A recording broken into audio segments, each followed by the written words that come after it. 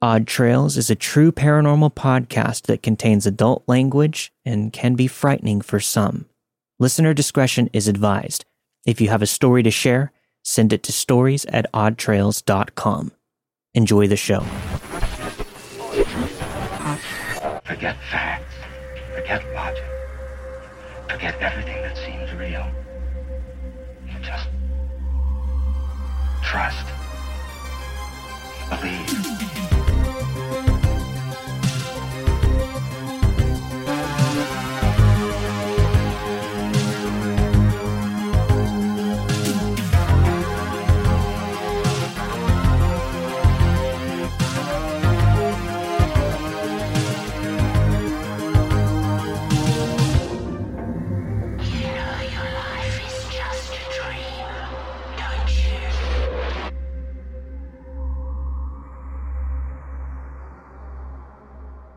I told a story not too long ago about moving out of a nightmare apartment.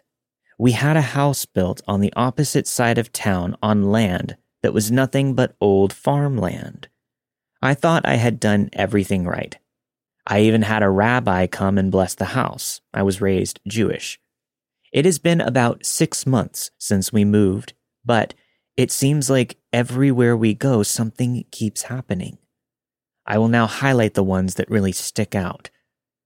This one, I'm really not sure what it even was, but I've seen it 3 times now. It started one night. I first saw this gold light fill the hallway outside of my bedroom. I tried to write it off as a trick of the eye or maybe a passing car. A few weeks later, I was sitting in the living room, and all of a sudden, this bright golden, almost sparkling-like ball of pure golden light came flying in. It was flying around my daughter's room and then disappeared down the hallway. The last time I saw it, it was the exact same appearance, still flying around my daughter's room, but this time being followed or maybe chased by a pitch-black ball. It looked like it was trying to flee from whatever was chasing it. So I kept this to myself because I didn't want to startle my wife, since this was a new house and all. But one day she was telling me about how one morning she was taking the kids to school. In front of the car was this ball of light that looked just like the one that I described floating down the road. The next strange occurrence only happened once, but still startled me. I had some weird experiences one night. I woke up to see a girl with long dark hair in a white nightgown standing next to my bed, staring at my wife. It moved toward my wife, but then I blinked and it was gone. I'm a very light sleeper and any noise in the house will wake me up. On this particular night, I was woken up by what I thought was my daughter screaming. I thought maybe she was having a nightmare, so I got up from my bed, only to see something that still bothers me to this day. Standing in my laundry room was a man in a gray suit. The top of his head was above the doorpost. He had the most disturbing grin. It was almost a comical-looking smile that went all the way up his face. As soon as I saw him, he began to dissipate, almost as if he were in water, fading away. As he was fading away, I had an intrusive thought enter my head. This idea or thought entered my mind telling me that I was not meant to see him. It wasn't for me. Even now, I feel as if someone is watching us, just lurking in the shadows. The next morning, I told my wife about what happened. To my surprise, she responded, "You finally saw him too?" She begins to tell me how she keeps seeing the same grinning man. She tells me that she's seen him in the neighbor's yard along the tree line, just standing there and watching. When she checked the side mirror to double check what she had saw, the mirror was blacked out, almost like a void. It's happened about 6 times now, in different places. She also gets these intrusive thoughts, but each time it's the same. I was waiting for you. I am watching. The more I try to think on it and try to remember the details, I get a migraine. There are other small things that have happened, but not really noteworthy. Every so often, I'll see what looks like a shadow peeking around a corner or move quick around the room. I just wish that I knew why these things keep happening.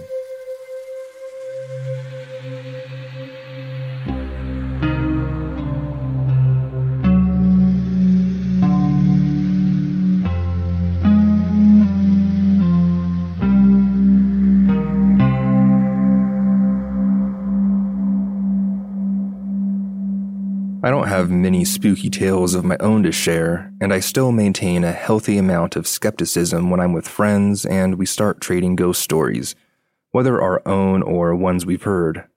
I'll begin here by noting that although I don't think my experience is particularly frightening, it is one of the few times in my life when I was unable to find an adequate explanation for what I had seen.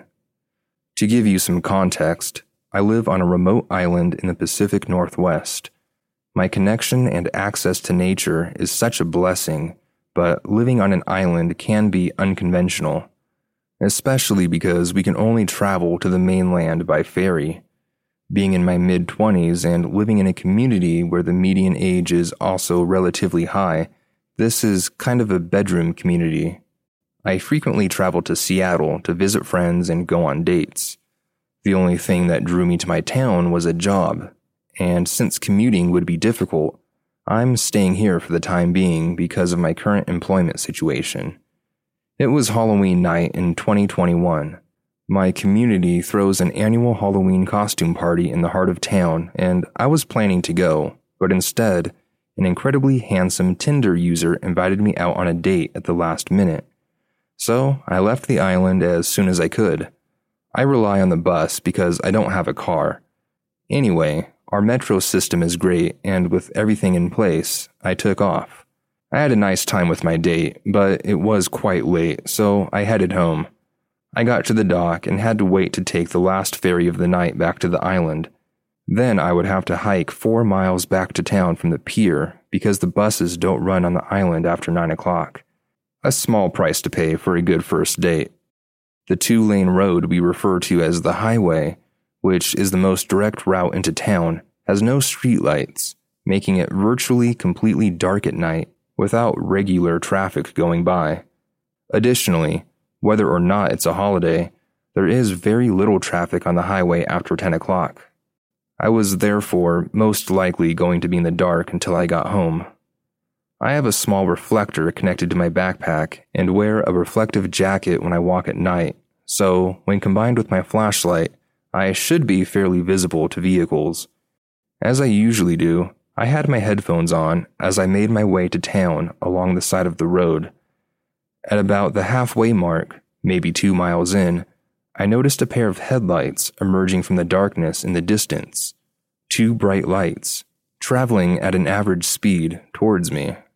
I couldn't really see the car, but I wasn't paying close attention either. A lot of people here use those obscenely bright white LED lights to help them spot deer or other wildlife crossing the road before they hit something. As it got closer, I could see that it had the shape of an SUV, but I am not sure what make or model it was. After it passed, I was back on my own in the middle of the road. I would probably be home in less than an hour. I spotted another set of headlights in the distance when I looked away from my phone. However, this time the lights were yellow and seemed to be almost dimming as the car approached the turn up ahead.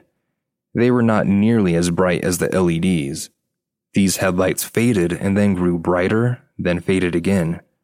Not as if the driver was flashing me, it was almost as if the car was dying. My initial assumption was that the driver was experiencing electrical or engine issues, so I started paying more attention. It turns out that I was in an interesting spot, though I was not thinking of it at the time. Ahead of where I was, there's a bend in the road. Along the shoulder of the bend, there is a big ditch, and on the edge of the ditch is a rusty guardrail. Behind the guardrail is a steep drop. and what looks like the bottom of a ravine and a tangle of brush. I haven't looked closely beyond what I can see as I ride past on the bus, but from your seat by the window, you would be able to see pretty clearly that there is a steep drop beyond the guardrail. A haphazard-looking memorial for a person apparently killed in an accident stood directly in front of the guardrail. I've never gotten close enough to read who it was dedicated to, due in significant part to the island's appalling local history of drunken and irresponsible driving. There are an alarmingly large number of these types of arrangements everywhere you turn. A man walking the same route was recently struck and killed late one night by a drunk driver. He was a highly respected Vietnam veteran and loved by many. Don't be fucking lame and drink and drive.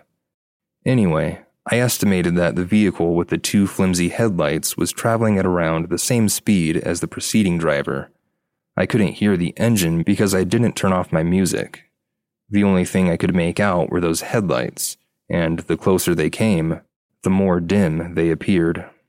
And just then, as the car was going to reach me, the lights abruptly went out, but there was nothing behind them.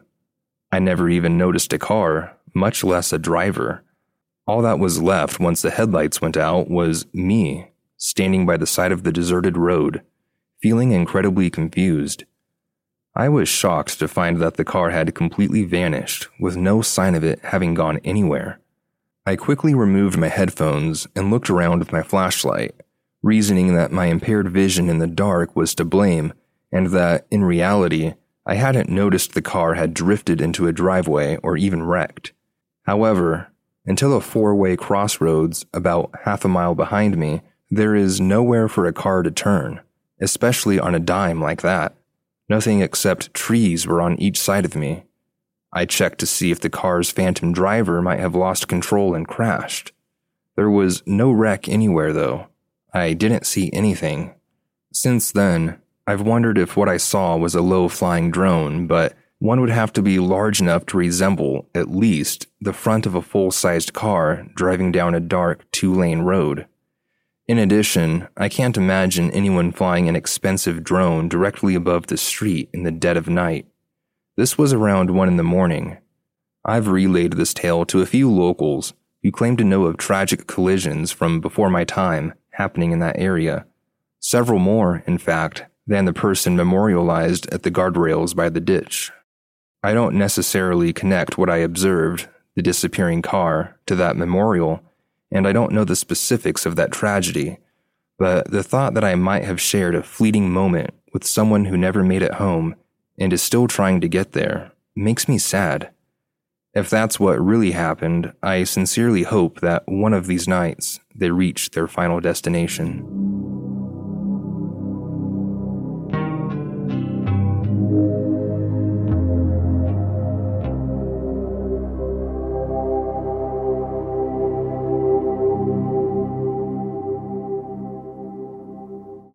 The following story contains some disturbing content, and it is one of the most terrifying stories we've shared on the podcast. Listener discretion is advised. Back in 1967, there were no more than 5 people living in my small village in Cuba. Most of them were farmers and cattle ranch workers, including my great-grandparents. My grandma, on the other hand, had other aspirations. She was very good with people and children, and she liked medicine and biology, so she became a nurse at a local hospital. The following story is my grandma's account of Sarah's disappearance and death. I'd say that it's a story of what happened to her, but I'd be lying, because nobody really knows the whole truth. Sarah was very well known in town. She was pretty and radiant, and a good soul by all accounts. She was 32 years old and had never been married nor had children. Her parents had passed away years ago, so she lived all by herself in a small house near the train tracks in the outskirts of town. She never complained about her lot in life. She used to say that she'd rather be alone than in bad company. Sarah had worked at the same local grocery store as a cashier for over 10 years and she had a reputation of being punctual and reliable as an employee. She opened the store every weekday at 6 a.m. sharp.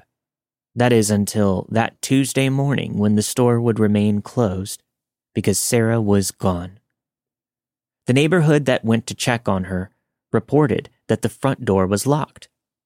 After incessantly knocking and calling out without response, they kicked the door in and made their way inside of her house, fearful that she had had a stroke or worse. But they found nothing. There was no sign of a struggle. The house was clean and organized. Her bed was made and all of the lights were off. It almost looked like no one even lived there. The whole town immediately mobilized to find her. Extra policemen from nearby towns were called to help with the search. But Sarah was nowhere to be found. She had just vanished. So 1 week passed, then another, and weeks turned into months. There was a lot of speculation around town regarding her whereabouts. Some people claimed that they saw her with a man in the city, others that dogs found her remains not far away from the train tracks, but it was all just gossip. Nobody really knew anything. So imagine the hospital staff's surprise when Sarah showed up at the front door screaming, "Take me out! Take me out!" at the top of her lungs, while holding her very much pregnant belly. My grandma was working that afternoon when she was startled by Sarah's screams. She and the other nurses ran towards her, quickly examining her body for injuries, bruises, or cuts, but she looked unharmed. In unison, they bombarded her with questions, but Sarah kept screaming the same plea, "Take me out," over and over again. Finally, one of the nurses injected her with a strong sedative, while the rest slowly laid her down on a stretcher. Sarah was taken to one of the rooms reserved for pregnancies. My grandma and another nurse named Ava were assigned to her case. They both stayed by Sarah's bed throughout the night, exchanging theories about her disappearance and her current state. They both agreed that Sarah was probably taken from her house that Tuesday, or maybe the night before, that she was probably sexually assaulted and kept against her will somewhere outside of town, that somehow she had escaped, and now she saw the baby growing in her belly as the result of the assault. They continued talking through the night as they watched Sarah's chest move up and down. When morning came, Sarah was still sleeping. Dr. Martinez, the town's OBGYN, thought this could be a good opportunity to examine her and the baby. Back then, they didn't have fancy ultrasound machines, so the doctor listened closely with his stethoscope to her belly. "I can hear a heartbeat," he said. "It's a strong one." Then he proceeded to measure her belly. "She should be about 3 months pregnant," he said confidently and continued, "which means that she probably wasn't pregnant when she disappeared." My grandma and Ava locked eyes and nodded. "Doctor," my grandma said, "Ava and I, well, we think she might have been assaulted and got pregnant that way, and that's why she was screaming those things yesterday." "That's a possibility," Dr. Martin said as he walked towards the door. "But we're just going to have to wait until she wakes up and tells us what really happened." But the story that Sarah would tell later would not answer any of these questions, and her unfortunate fate would raise many more. When Sarah woke up, she found herself in the company of 2 local policemen, Dr. Martinez, Ava, and my grandma. She seemed calm now, but the radiant expression that she once wore was gone. What follows is Sarah's account of that Tuesday and the months that followed. She said, "I left my house at 5:30 a.m., and I was walking to work, just like I do every weekday. When I was walking past the rice fields, I heard a deafening, buzzing sound. I covered my ears and I looked around, but I didn't see anything out of the ordinary. The buzzing sound intensified, so I started running. Then a white light blinded me and I felt weightless. After that, I remember feeling cold and numb like I was frozen. My ears still buzzing. I knew my eyes were open, but I couldn't see anything but white. Then I felt something in my stomach, like someone was pressing down on it. My eyesight was slowly adapting to the brightness, and I could see shapes moving. And then I saw it. This feeling of dread and panic took over my body. I saw a hole in my stomach, and a large glass tube was inserted. A glass tube filled with this red, goo-like substance that squirmed and moved inside of me. I could feel it going inside of me and filling my stomach. Then the buzzing sound and everything else just went away. When I woke up, I found myself near the rice fields on the ground. I looked down and I saw my bloated stomach, rigid to the touch, and the memories poured in. I ran over here screaming for help. I must have scared the hell out of people in town, running like a crazy person. She paused, then chuckled. But I don't know what else to do. The room was silent. My grandma recalls that everyone had this wide-eyed expression, including herself. The silence broke when one of the policemen asked Sarah how long she thought she had been gone for. With a puzzled look, she responded that she wasn't sure, maybe a few hours if she had to guess. Dr. Martinez held Sarah's hand and sat by her bedside. After getting a nod of approval from one of the policemen, she proceeded to tell Sarah that she didn't show up that Tuesday at the store, that the whole town had been looking for her for weeks, and that she had been gone for almost 3 months. Sarah started crying inconsolably, repeating over and over that he was lying to her. It took another dose of sedative to calm her down.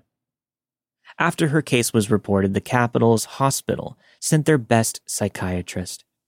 He diagnosed her with some kind of mental disorder, most definitely brought by being sexually assaulted, kidnapped, and impregnated by her attacker. He reported that her memories were a defense mechanism, designed to cover the horrors that she must have endured. He instructed that the staff pump her with heavy antidepressants and, if necessary, keep her sedated. Indeed, during the following months, they would have to keep Sarah sedated and strapped to the bed most of the time.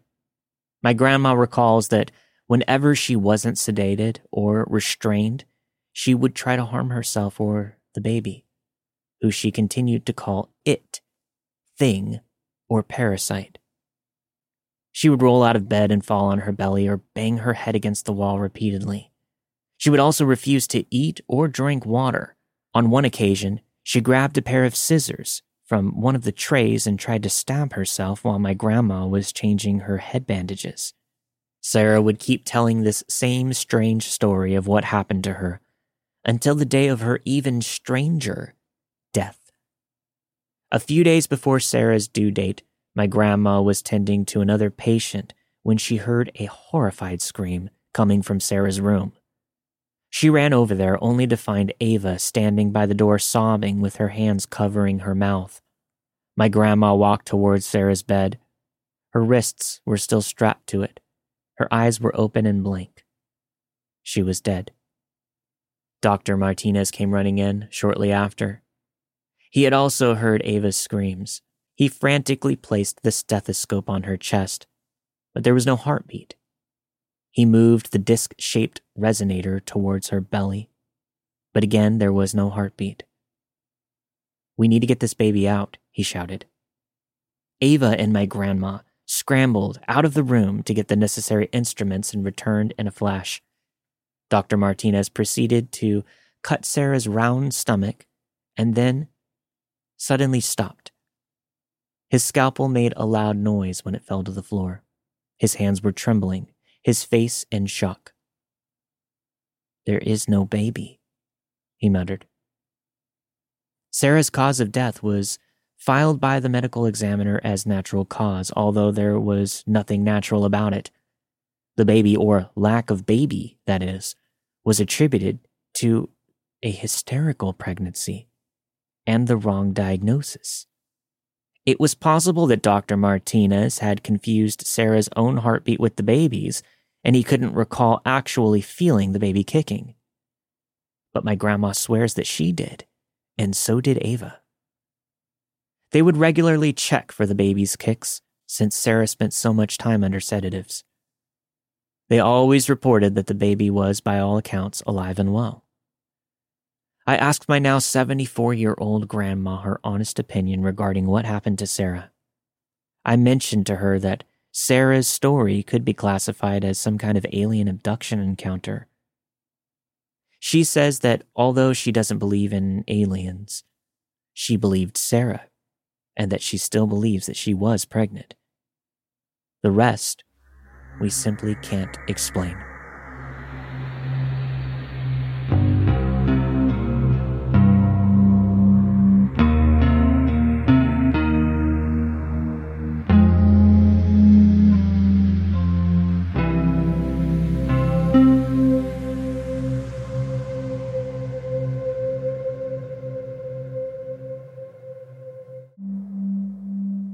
I wanted to submit this story because it's one that I love to tell, and it was a shared experience among many people, so I know it wasn't just me.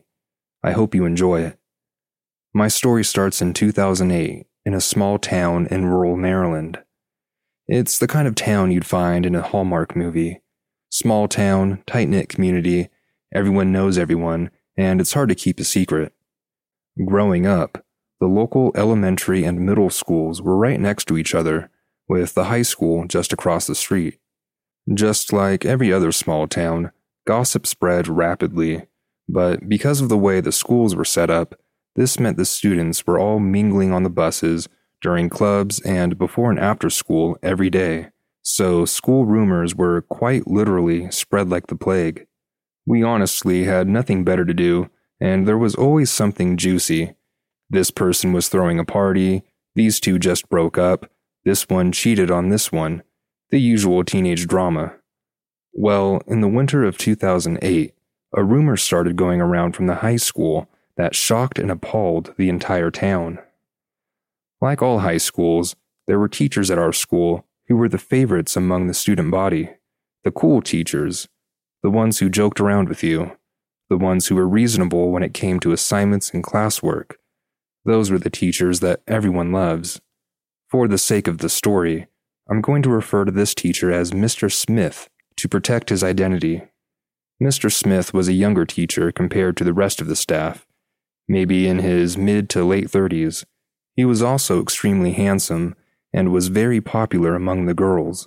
Students fought each year to claim a spot in his class. I was in middle school when this original rumor started, so I never got a chance to meet Mr. Smith. But like I said, he was hands down everyone's favorite teacher.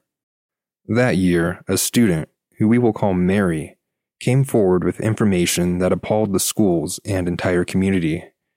Mary came forward and admitted that she and Mr. Smith were having a sexual affair. Mary was only a junior at the time, so she was definitely underage. I was sick to my stomach when I heard about it. How was this possible? Was she really sleeping with Mr. Smith? Nothing like this ever happened in our small town, and to say that people were disgusted is an understatement. Immediately, people took Mary's side. Why wouldn't they? What would Mary gain from being dishonest? Mr. Smith was immediately fired from his position, and the local sheriff's office launched an investigation. Mr. Smith was arrested for statutory rape and a few other charges that I just can't remember. As this was happening, people were swarming to Mary to offer their support. She was hailed a hero for standing up and speaking her truth. She was on the local news outlets, she was giving interviews to local papers, and she was this local celebrity. She was the girl that took down this evil man. She spoke out when no one else would. As the investigation against Mr. Smith continued, the rumor mill was turning, and everyone had heard that Mr. Smith's wife left him, she took their kids from him, and his family had turned him away. Rightfully so. He took advantage of a young and impressionable girl. He should be alone. At least, that's what the whole town was saying. It wasn't long before police started questioning Mary. Maybe her story was changing, and maybe some things weren't adding up on her end, but the police started doubting her a little bit. She had this weird fame amongst the town and had gained quite a bit of attention. Colleges started reaching out to her to give her full-ride scholarships for her bravery. But something wasn't right. After a month or so, I can't really remember because this was so long ago, there was more news about Mr. Smith. It was discovered by his neighbor that in light of his charges and his stance in the court of public opinion, Mr. Smith had committed suicide. This garnered a pretty split response. Some people felt it was a tragic loss, and others felt that he was a coward for taking advantage of and having sex with a student, but not facing the legal consequences of his actions. With this, the sheriff's office began questioning Mary for more concrete details. They were doubting her and needed her to tell the truth. Well, it wasn't long before they got it. Rumor says that Mary broke down in the interrogation chair of the sheriff's office and admitted that the whole thing was a lie. He had never taken advantage of her. There was no student-teacher love affair happening. She had lied. This sent tidal waves of anger and disbelief through the town. I remember going silent when I heard the news. No one could believe it. We all just wanted to know why. Why do this? Why ruin a man's life? Why? Well, it wasn't long before Mary was facing charges of her own, and she was never seen again. No one wanted to talk to her or about her. Her family moved away, and our town moved on. Fast forward to my senior year of high school, spring 2014. My homeroom was in the library, and the librarian, who was my homeroom teacher, was also my volleyball coach, so we had a pretty good relationship. We can call him Mr. Collins. One day, Mr. Collins called me and the 3 other seniors over to his desk. "Did you guys hear what happened here last night?" he asked us. He was talking in hushed tones and was leaning in really close like he was telling us a secret. None of us knew what he was talking about, so of course our interests were piqued. Well, the school alarm went off. Anytime that happens, the principal and a police officer have to come and do a sweep of the building to see if anyone broke in. They got here last night and no one was here, until they checked the cameras this morning. Mr. Collins turned his laptop screen to us all. It showed a paused security video from what looked like the school's history hallway, and it was time-stamped at around 2:15 in the morning. This is what set the alarms off last night. Watch closely. The 4 of us leaned in intently, and our mouths dropped open simultaneously. On the film was a man leaving a classroom with a briefcase, but as he gets closer to the camera, you notice that he has no legs and is transparent. From the waist up, he was wearing a blazer, dress shirt, and a tie. And I'm sure you're wondering which room this ghost came out of. He came out of room E3, Mr. Smith's old history classroom.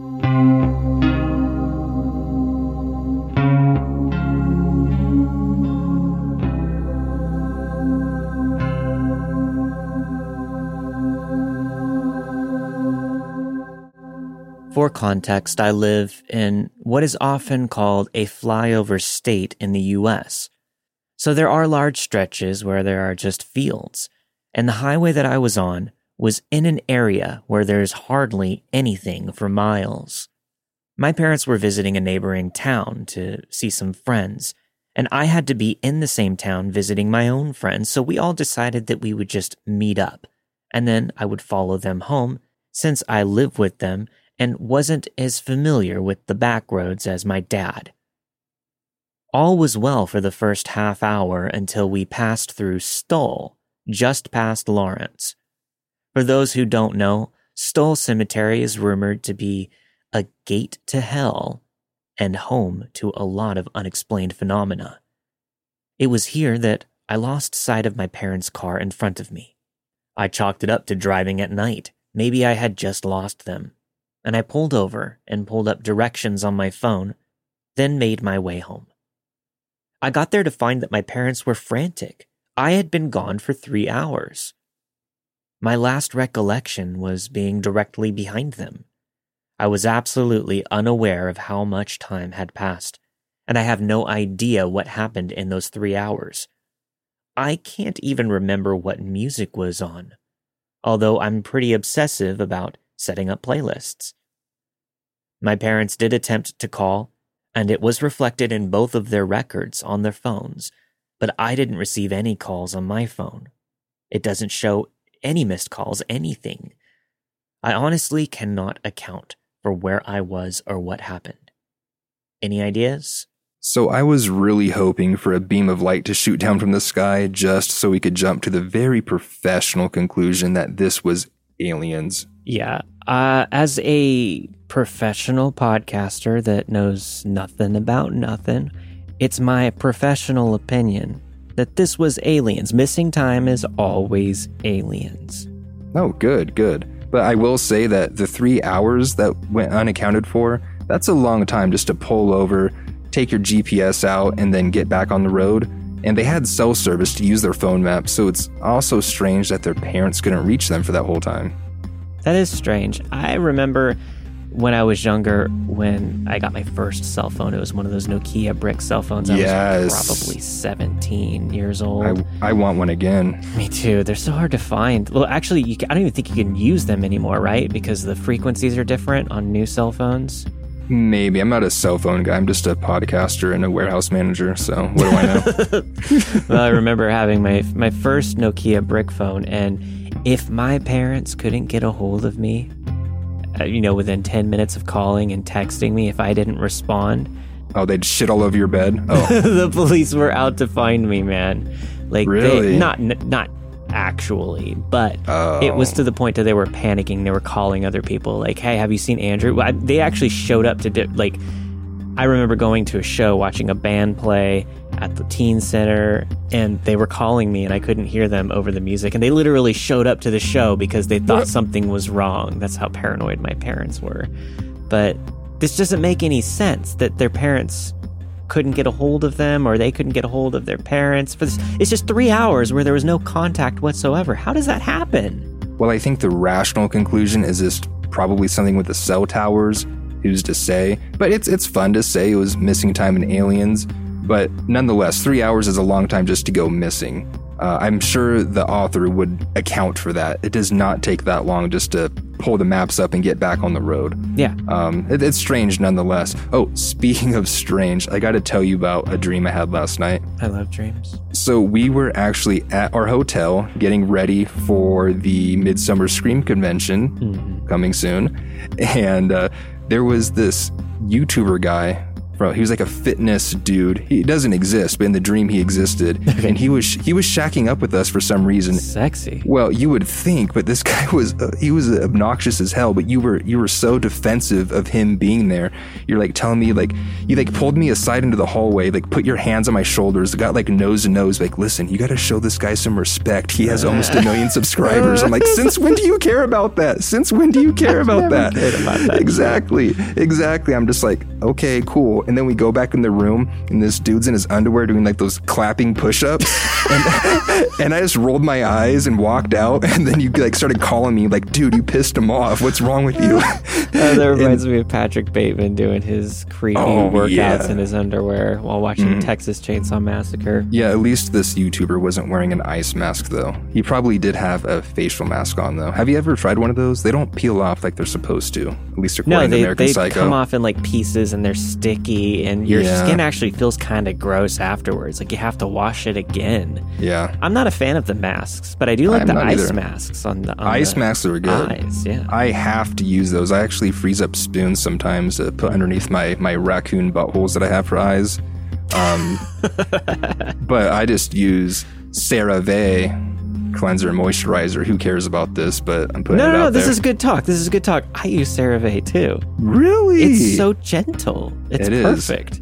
Yeah, it doesn't irritate my skin, and I'm never missing time. Oh, that's an added bonus. Have you been abducted yet?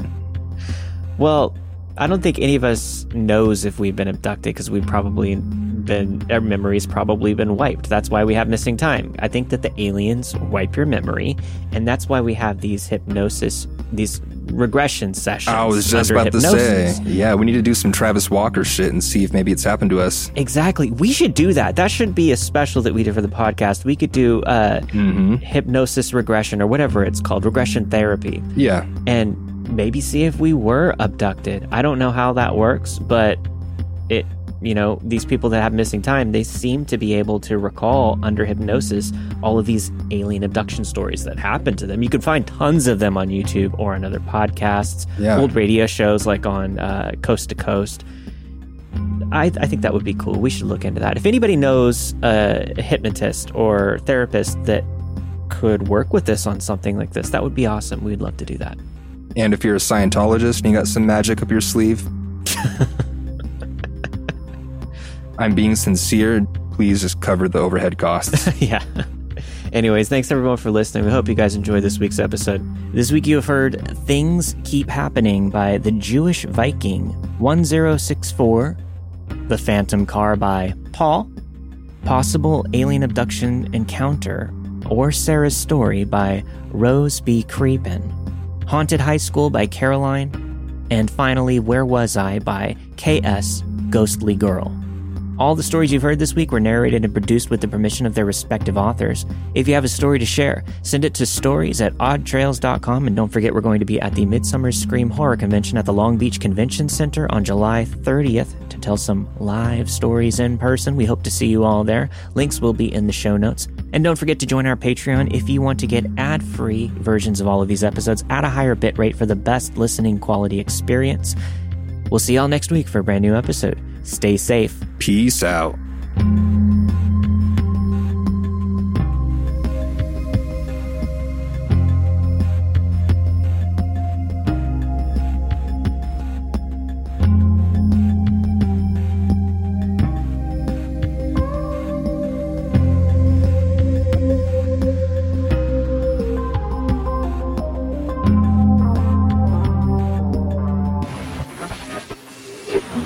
Don't let the ghosts and the ghouls disturb you, darling.